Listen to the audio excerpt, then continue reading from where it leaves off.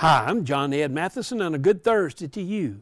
In life, it's much easier to talk about how things should be rather than to go out and do them.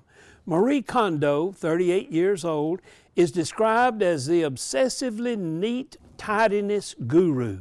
She's written books that have been international bestsellers, such as The Life-Changing Magic of Tidying Up. But now, she has welcomed her third child. She admits that she has kind of given up on being tidy. It was easy to write bestsellers about being tidy as long as you didn't have children. When children came, the situation changed. Hey, today, don't try to teach things that you haven't experienced. Don't try to create a world that doesn't exist. Be well and authentic. Teach things that you don't have to give up on.